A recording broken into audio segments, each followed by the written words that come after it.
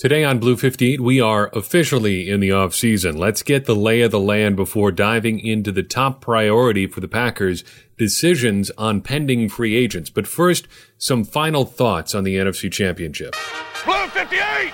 Hello and welcome to another episode of Blue 58, the one and only podcast of thepowersweep.com. I am your host, John Meerdink, happy to be with you here for another episode. I don't want to spend a ton of time talking about the NFC Championship, but after a little bit of time to reflect, I have a couple more things I want to talk about. It's hard to do rapid reaction podcasts and get everything that you want to say about a game out of the way, but I feel like we hit it pretty well right after that game. But I also feel that right after the game, I was feeling more sad and just in general thinking about the whole scope of the season than thinking specifically about why things turned out the way they did. And we did talk a little bit about Mike Pettine in that one, but I feel like maybe I was a little bit too easy on him. But now, having taken a while to think about it, process things, feeling a little bit more crusty about this game, feeling a little bit more irritated about how things played out. You look through that 5 stages of grief thing, which is completely bogus, by the way, but it's a good shorthand for how people process things. They go denial, anger, bargaining, depression, acceptance. Denial might have been that post-game podcast. But anger might be more what I'm feeling today. If not anger, a little bit closer to anger than something else. Bargaining might be a couple days from now. Here's how things could get better for the Packers in 2020. Depression is probably going to come right after the Super Bowl, after it really feels like we're in the offseason. And then acceptance will come in like March or something. We'll get there. We'll get there together. But anyway, Mike Pettine. I do really wonder in hindsight if I went a little too easy on Pettine and the defense in the post-game podcast. Sure, there were problems with the offense too.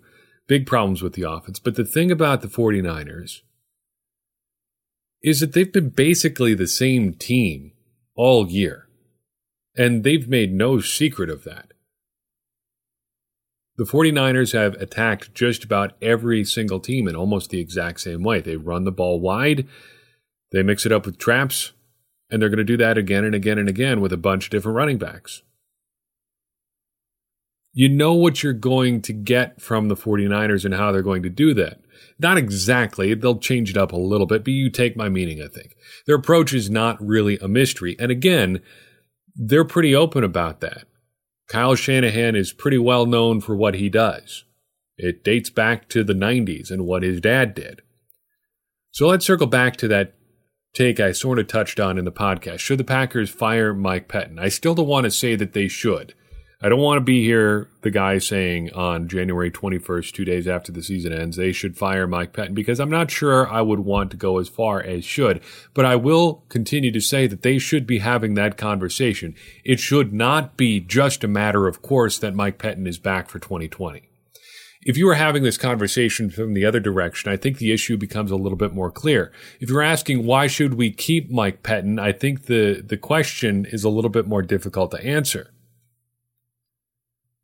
You keep Mike Pettine for things like stability, continuity. You keep him because the players like him. You keep him because the defense seems to have 3 to 5 really good games a year now in the 2 years that they've had him at the helm.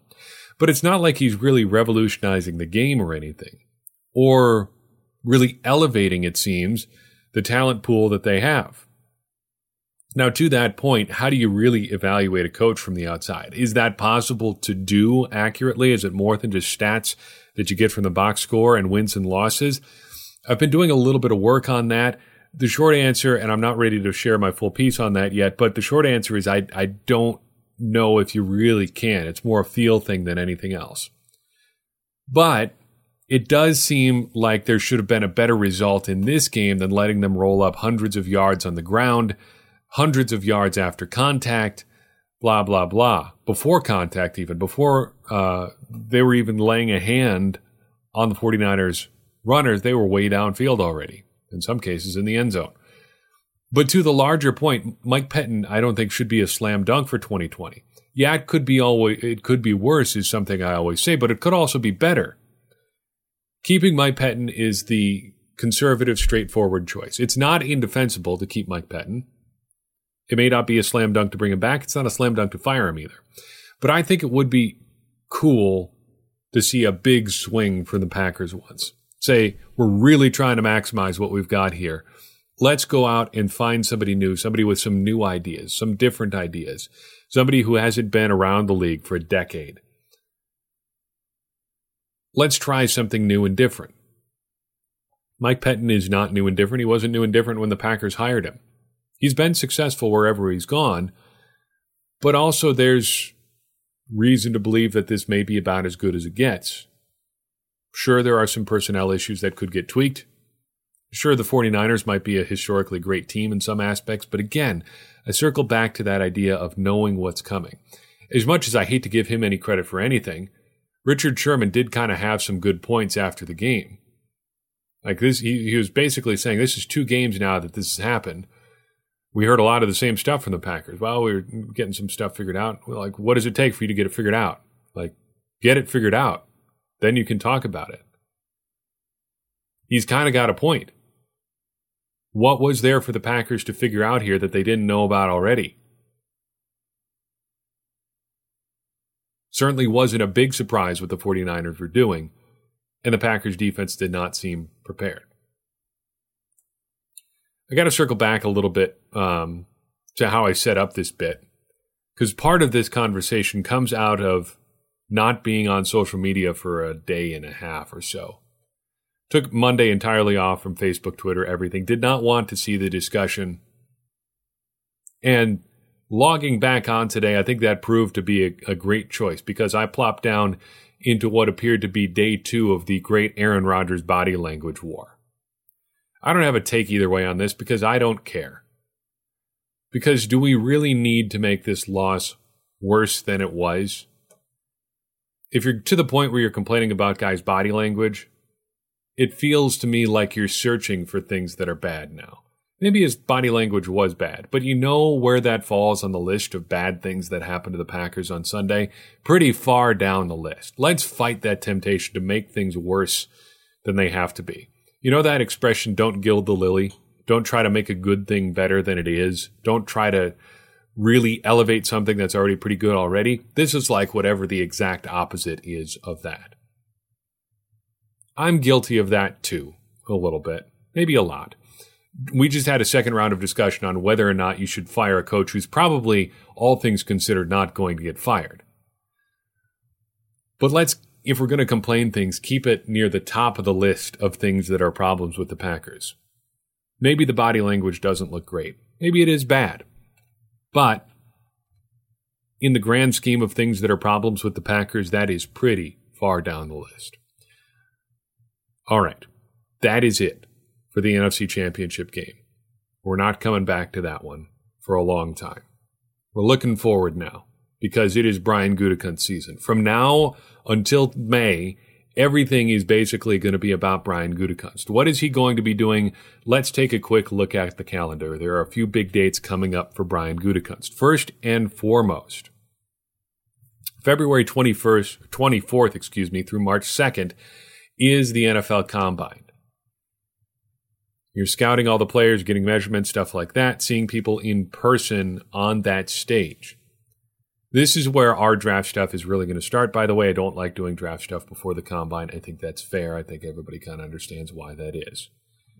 We don't really have standardized information on these guys until the Combine. We may talk about some stuff in fits and starts, but until the end of the Combine, I'm not really going to dive into the draft in a substantive way. The NFL Combine is also the secret start of free agency because a couple weeks later, that's when free agency really starts. But all the agents and all the teams are in Indianapolis together. Conversations go on. They don't, quote unquote, officially go on, but everybody knows they also go on. I have no problem with that. Everybody does it. Everybody understands what the rules seem to be. And besides, that's just kind of how professional sports work. There's tampering, and then there's tampering that's only bad because you got caught, and then there's actual tampering, which almost really never happens in a substantive way. March 10 is the deadline for the Packers to use the franchise or transition tag. Actually, should say the franchise and transition tag, because since we are headed into the last year of the collective bargaining agreement in 2020, you could hypothetically use both of those tags in one offseason. Usually it's an either-or thing. The Packers probably won't use either one of them, but if they would like to, say if they wanted to franchise Blake Martinez and then transition tag Brian Bulaga, they could. They won't, but they could. March 16th through 18th of this spring, teams can contact free agents but not officially sign them, but they'll unofficially sign them. This is when free agency is going to really start rolling, when news is going to start breaking. Then on March 18th, a whole bunch of stuff officially happens. That is when the league year officially starts and free agency begins. Here's the full rundown from NFL operations on how everything actually goes down. The official language is a little bit lawyery, but just bear with me here because I think it's interesting to hear. Prior to 4 p.m. New York time, clubs must exercise options for 2020 on all players who have option clauses in their 2019 contracts. So far, so good. Prior to 4 p.m. New York time, clubs must submit qualifying offers to their restricted free agents with expiring contracts to retain a right of first refusal or compensation. Got that one? That's restricted free agents. You got to put the level of tenders that you want on guys. Prior to 4 p.m. New York time, clubs must submit a minimum salary tender to retain exclusive negotiating rights to their players with expiring 2019 contracts who have fewer than 3 accrued seasons of free agency credit. That one's also pretty straightforward. Those are your exclusive rights free agents. We'll talk about those guys in a second. The Packers have a few of them this year. The top 51 rule also begins on March 18th. Of all clubs must be under the 2020 salary cap prior to 4 p.m. New York time. So the top 51 rule is when the top 51 contracts you have on your books are what the salary cap actually measures. This won't be a problem for the Packers, but it is when they would have to officially be under the 2020 salary cap. All player contracts expire at 4 p.m. New York time on March 18th. Then the new league year and free agency periods begin exactly at that time as well. The first day of the 2020 league year ends at 11:59 p.m. and 59 seconds, New York time, blah, blah, blah, blah, blah. You get it from there. Everything goes down at 4 o'clock Eastern time on March 18th. That's when the 2019 league year ends and the 2020 league year starts. And that's when free agency deals really become official. But things are going to be negotiated all through March 16th through 18th. March 29th through April 1st is the annual league meeting. If there are going to be rule changes, that's when those are going to be happening. I would imagine they're probably going to do something about that delay of game loophole where teams are running a minute or minute and a half off the clock by taking a couple penalties. The Packers tried that once against the Seahawks. Mike Vrabel did it against Bill Belichick after Bill Belichick did it in the regular season.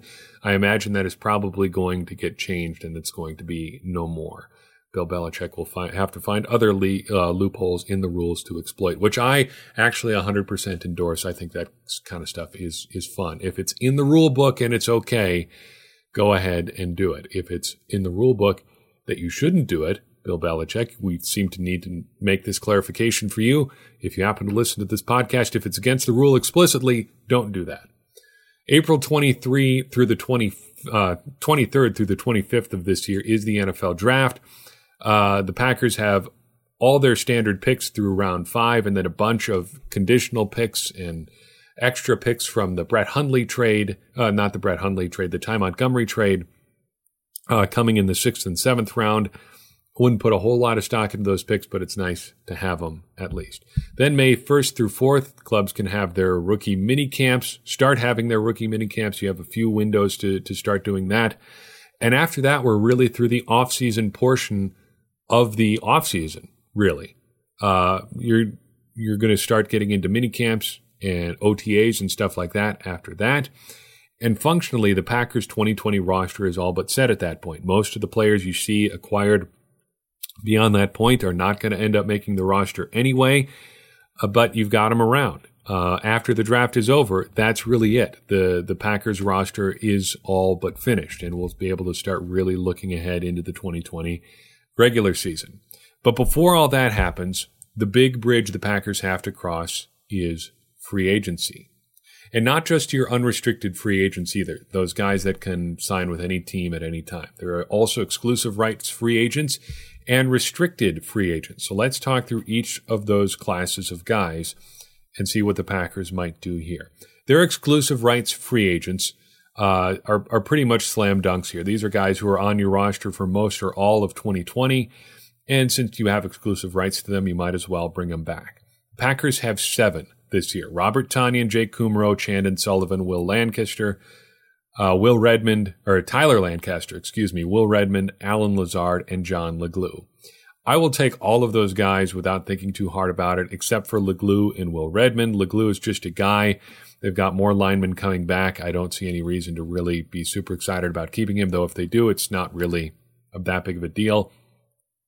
Will Redmond, I don't want around because he's actually bad. And really shows how tenuous something like depth actually is in the NFL. The Packers went into the NFC Championship game just about completely healthy on defense. 2 injuries later, suddenly Will Redmond is covering George Kittle and giving up first downs on the Packers' last gasp defensive effort there down the stretch. You don't really have to think too long about this kind of stuff. There's really no reason not to bring most of these guys back, except for the 2 that I just talked about. And again, if they brought them back, it wouldn't be the worst thing in the world. But hypothetically, let's say you can only keep 3 of these 7. For me, and that is a totally self-imposed limit, but for me, it's Lazard, Lancaster, and Sullivan. Allen Lazard should be obvious. He's one of the Packers' better receivers, which says a lot about their receivers, but he's the best of their mid-tier receivers and should compete for more playing time in 2020. Tyler Lancaster, solid rotational defensive lineman, always good to have capable big bodies up front. Chandon Sullivan, nice, deep roster guy, dependable in the secondary. It was good to see him do some good things this year. In this list, you will no doubt notice that there was no Robert Tonyan. I'm fine with moving on from Robert Tonyan. Yeah, we have Jace Sternberger. That's good, but really it feels like Tonyan might be a little bit maxed out at this point. The experiment was fun for a couple years, but I'd rather just completely overhaul the tight end position. Keep Sternberger since he's under contract, maybe bring back Mercedes Lewis, but move on from Jimmy Graham and everybody else. No Jake Kumerow as well. Yeah, the thing about Jake Kumerow is probably he already is what he's going to be as a player. There's very little chance, I think, at almost age 28 that he is going to become more than he is already. And what is he? Probably like wide receiver 4 or 5 on a decent team. He was better than Geronimo Allison, and it shouldn't have taken the Packers as long as it did to give him reps ahead of Geronimo this year. But really, he's not a long-term option at receiver. He's been a great story for a couple years, but I think if you had to, you wouldn't feel too bad about moving on from him. Restricted free agents. The Packers actually have one this spring. Malcolm Johnson, the fullback. You remember him? Probably not. There's really no reason to. And I would probably pass on tendering him because there's really no reason to bring him back. They've already got a developmental fullback project beyond Danny Vitale, who's a bit of a developmental guy himself. But late in December, they signed Elijah Wellman. We haven't really talked about him yet, though I do think he is an interesting player. Maybe it was in January even when they signed him. They signed him the same day as they signed that CFL receiver, who we also have not talked about all that much yet. We'll get to them eventually, but they already have a developmental fullback is my point. Wellman's a bit of an H-back type. He did a little bit of fullback, a little running back, a little tight end, a little wide receiver even. Depends who you ask, but that is listed among his skills. Basically, Danny Vitale light. Might as well give him a look before you give a look to the guy who you last gave a look to in Malcolm Johnson. Also remember Tommy Bohannon. That's just another fullback name who was in my head for some reason today. He is also not going to be back in 2020. So I would give Johnson a miss. Probably just take a look at Wellman, but you never know. Again, most of these restricted and exclusive rights free agents, you just don't want to spend too much time thinking about if you're a general manager. Since you got him, you might as well bring him back. If you did your job scouting him in the first time around, it's probably not that bad an idea to take another look since you've already had him in the building and they know your system and all that stuff. Unrestricted free agents, though, this is where it gets tough. Packers have 13 of them, 12 actual ones. Jason Spriggs is the other one on this list, but there's not going to be much conversation around keeping him. Let's take a brief look at each of these guys and break down their 2019 season. I'll give you what I think I would do and then what I think the Packers will do. Sound good? Let's dive right in. This will be alphabetical by last name, by the way. No stacking the certain ones higher or whatever. We'll just go alphabetically by last name, which brings us first on the list to Geronimo Allison. He had a disappointing 2019 season, to say the least. A couple stats really jump out at me. His depth of target was way down from last year. Per Sports Information Solutions, his average pass his average target took place when he was only 7.1 yards downfield. That's almost 5 yards. It is 5 yards fewer than it was last year. But at least he didn't drop a whole bunch of passes since he wasn't that far down the field, right? Low difficulty catches, should be catching a whole bunch of them. Nope. He dropped almost 17% of the passes thrown his way in 2019. What I would do is I would give him a firm handshake, one of those ones that you do with both hands so he doesn't drop it, move on, and don't think twice about it. You can replace him with almost literally anybody, and what I think they'll do actually is move on as well. I think they will move on and not think twice about it either. Brian Bulaga, next up. He had a great year in 2019, and personally, it's satisfying for me to have him do well after kind of leading the Don't Cut Brian Bulaga parade for a few years now. He gave up 3.5 sacks and was penalized 5 times in just under 900 snaps in 2019. According to our penalties and sacks rate stat, he gave up just 0.61 sacks or penalties per 65 snaps. That is the second best total of his career. He did miss the Seattle game due to illness in the playoffs, and he did not finish games 4 times due to injury this year. But all in all, stayed healthy for the entire year, mostly. Played solid when he was out there. That's exactly what you want from Brian Bulaga. I think I would roll the dice on bringing him back on a 2-year deal, and I think it's worth it if you can get another year on a 2-year deal like he had this year out of him. According to salary cap website Spotrac, his market value is in the range of a 3-year, $30 million contract. That seems a little bit high to me due to his injury history and age. I could probably be talked into a 3-year, $25 million deal for Brian Bulaga. A deal like that would probably turn out to be more like a 2-year, $15 million deal, which is pretty palatable for a starting right tackle. I think he will ultimately be back. I think the Packers are interested in bringing him back. He's a classic example of a guy who's worth more to the Packers than probably to anybody else. I don't see Bulaga as a guy who's super interested in playing for another team at this point in his career, considering the injuries he's had and the time he spent in Green Bay. It's probably the Packers or nothing for him. I think the Packers bring him back.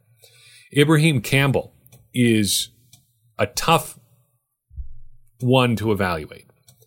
He returned to the Packers midseason after tearing his ACL in 2018, played in 9 games, counting playoffs. But despite playing in those 9 games, he wasn't on the field as much as you might think he would have been. How many times do you think he played more than half of the snaps in those 9 games? Just one time, Week 10 versus the Carolina Panthers. His first game back, incidentally, he played 57% of the snaps. Only one other time this year did he play more than 50% of the defensive snaps. He's not really a coverage guy. He allowed 12 completions on 19 targets this year. He's not really that great against the run either. His average tackle was 9 yards downfield. He missed tackles on about 7% of his attempts. That's only a little bit more frequently than a guy like Tramon Williams, who will never be confused for a run defender. I would just say thanks and move on. Ibraheim Campbell strikes me as a little bit of a Band-Aid player, just trying to bridge the gap until you find a hybrid safety linebacker type who is better. That player should be Oren Burks, but it's not. Mike Pettin builds his brand on being able to figure out a role for whoever he has on his roster. He hasn't been able to figure out somebody other than Ibraheim Campbell to do this job, and Ibraheim Campbell didn't really do it all that much. I think it would behoove the Packers to move on from this, just to kind of force themselves into finding a better solution. It would be great if that solution, again, was Oren Burks. I'm starting to think it's not going to be. I think they will wait initially on bringing him back and maybe bring him back eventually. He seems like a perfect case for a guy that half the Packers beat is suddenly going to be tweeting, looks like the Packers are bringing back a familiar face in like late July when their tweener linebacker gets hurt in the second week of training camp or something like that. I wouldn't be rushing to sign him in the first few days of free agency, though. Mason Crosby. Getting up there in age, but a solid year all around for Mr. Crosby. Only missed 3 kicks all year, 2 field goals, 1 extra point. He's kind of been at a turning point in his career for a while. Well, he's kind of been past a turning point in his career, I guess I should say. He played 80 games with the Packers prior to his awful 2012 season, and in those 80 games, he was 131 of 165 on his field goal attempts, just over 79%. 12 of 24 on kicks from 50+, and he made 99.2 of his extra points. 99.2%, that is, of his extra points.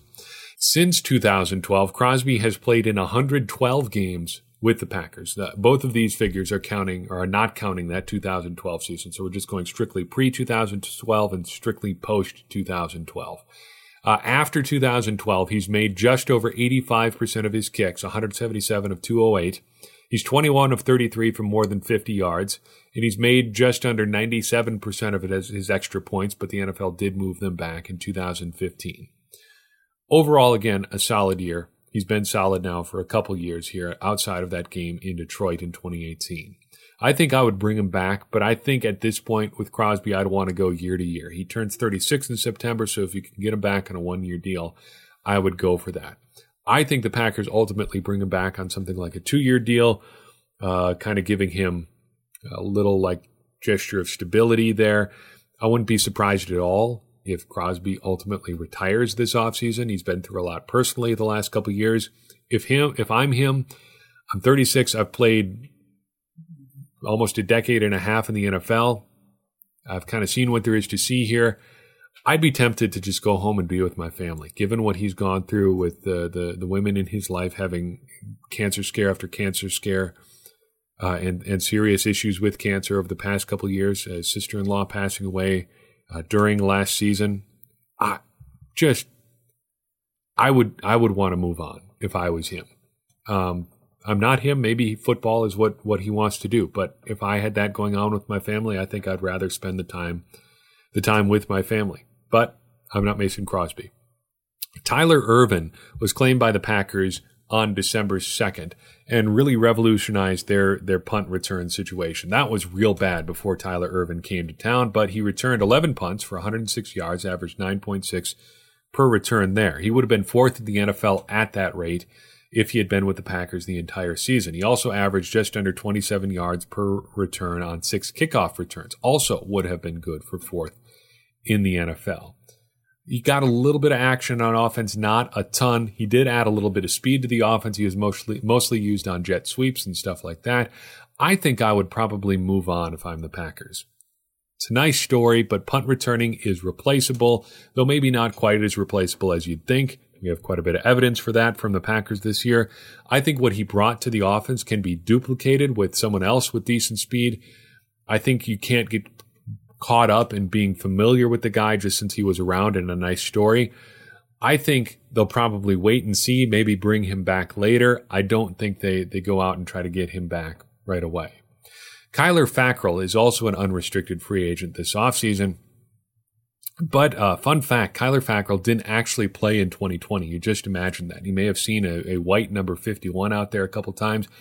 That was just a mirage. You actually didn't see him on the field.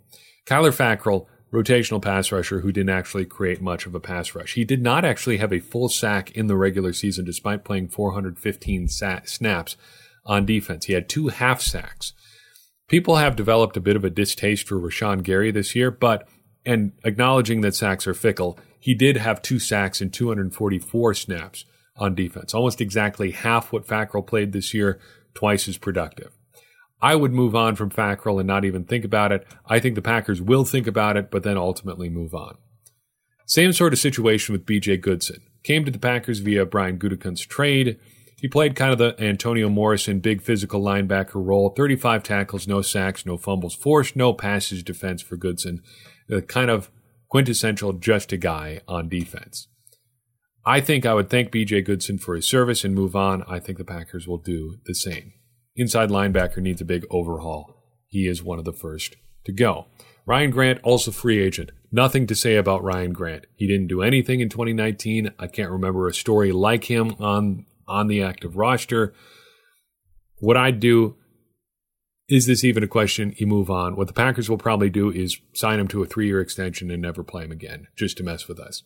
Mercedes Lewis, free agent who wants to be back. The downside with Lewis is that he's 57 years old, actually 35. He'll be 36 in May.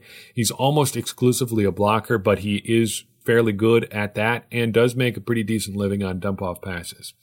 I like the idea of him coming back. I don't like the idea of Lewis coming back on anything more than about the veteran's minimum. If you can get him back for close to that on a 1-year deal, I do it. I think the Packers agree in that he'll be back. Blake Martinez. Complicated 2019 season. Complicated player in general. On the one hand, he's solid, he's reliable, he's there on every play. On the other hand, he's not good in coverage. He doesn't make splash plays. He's very athletically limited. And I won't belabor the point here. We've talked about Blake Martinez several times, both in season and prior to last season. Everything I feel about Blake Martinez is pretty much the same as it was when we did an exclusive episode or almost a full episode on him right before the season started, episode 193, if you want to check that out. Nothing's really changed over the course of the season. I would move on from him and not think twice about it. He's been a great value as a 4th-round pick, very reliable, very trustworthy, does everything that you ask of him, but the Packers need more out of that spot, and they aren't going to get it from Blake Martinez. I think the Packers do make overtures to Martinez. They may give him a lowball offer just to say they made him an offer, and if they could get him to accept an extreme lowball offer, I think I'm fine with that, so long as they keep adding talent there. Blake Martinez shouldn't be your number 1 linebacker in 2020. They may also do the don't call us, we'll call you approach. Ultimately, I do not think he comes back. I have to believe that Brian Gutekunst sees the liability here. Right? Right? Let's hope so. Jason Spriggs, technically on the team in 2019, on injured reserve all year because of how rules work with rookie contracts and stuff. I think the Packers move on. I would move on. Nothing to talk about there. Another tackle, also very tall, much more interesting than Jason Spriggs, is Jared Veldheer. He had a remarkably solid stint with the Packers after being a literal spectator for their first game of the season. He was there when the Packers played in Chicago. Aaron Rodgers told that fascinating story. He did not give up a penalty or a sack in 35 regular season snaps. Ended up starting a playoff game for the Packers, which is wild, again, if you think about it. I would just consider myself lucky to have found Jared Veldheer and move on and try to draft a younger tackle this spring. He's going to be 33 years old in June. He hasn't played a full year since 2015 and has played only 2 complete seasons since 2013. To be fair, Brian Bulaga has the exact same numbers. He too has only played or hasn't played a full year since 2015, except for this year. And he did technically miss a game this year in the playoffs and missed parts of others. And he also missed all of 2013. But Brian Bulaga is also younger and better. I had someone float the possibility of trying to keep Veldheer and letting Bulaga go because Veldheer will probably be cheaper. I think that is a mistake. I'd rather have Bulaga for 12 games than Veldheer for 16. If they play the same number of games, Bulaga is a better choice. I think they'll play it cool on Veldheer for now, but keep his contact information handy. They might wait and see what kind of interest he gets. I don't imagine it's going to be super extensive. I wouldn't think that he's a huge priority, but competent tackles are of rare commodity. So I would see the interest from the Packers' perspective. I don't think he's going to be like a primary interest for them. Finally, Tramon Williams. Talk about your 2019 turn back the clock season. Played all 16 games, had 2 interceptions, forced a fumble. He allowed a passer rating against him of just 79.3. Only 57% of the passes targeting Tramon Williams were completed this year. Perpetual mouth runner Richard Sherman was at 62%. Not apples to apples, but that gives you an idea of the ballpark of his performance. First, I'd see if he wants to even play in 2020. If he does, I think I would bring him back. I would also try to make sure that he is not my 3rd best corner in 2020. Yes, he was great this year. If you're counting on Tramon Williams to be your number 3 corner for 16 games in 2020. I think that's a mistake. I think they probably will play this one a little bit slow. Again, see what kind of interest is out there, see what kind of interest Williams has in coming back. If he says he's done, then that makes that decision for you. If he's getting a ton of interest from other teams, I don't really want to outbid anybody. I think the Packers play it slow, though, see what the lay of the land is, and then make their decision from there. If I had to guess, I'd say he is not with the Packers in 2020. But of the 4 or 5 players I'm really interested in bringing back at all, he is the one I'm probably the least certain about. There's a lot of variables that go into keeping a good player who's really in the back end of his 30s. But enough about Aaron Rodgers. Let's move on to the end of the episode, because that's all I've got for you this time around. Thank you so much for listening. I do appreciate everyone who takes the time to download one of our episodes and tune in. If you want to support us, leave us $1 a month at patreon.com/thepowersweep. It does help us keep doing what we're doing, offset some of our costs, gives you access to some premium content. Got some more stuff coming out here in the relatively near future there. Just for our Patreon subscribers, give that a look if you are a supporter. Another great way to support the show is to just leave us a question, a comment, a tweet, wherever you happen to find us, on Facebook, on Twitter, blah, blah, blah. You know all the places we live. Doing that advances the conversation around this team that we follow, which helps us further our mission of helping everybody become smarter Packers fans. Because as I always say, smarter Packers fans are better Packers fans, and better Packers fans are what we all want to be. I'm your host, John Meerdink. We will see you next time on Blue 58.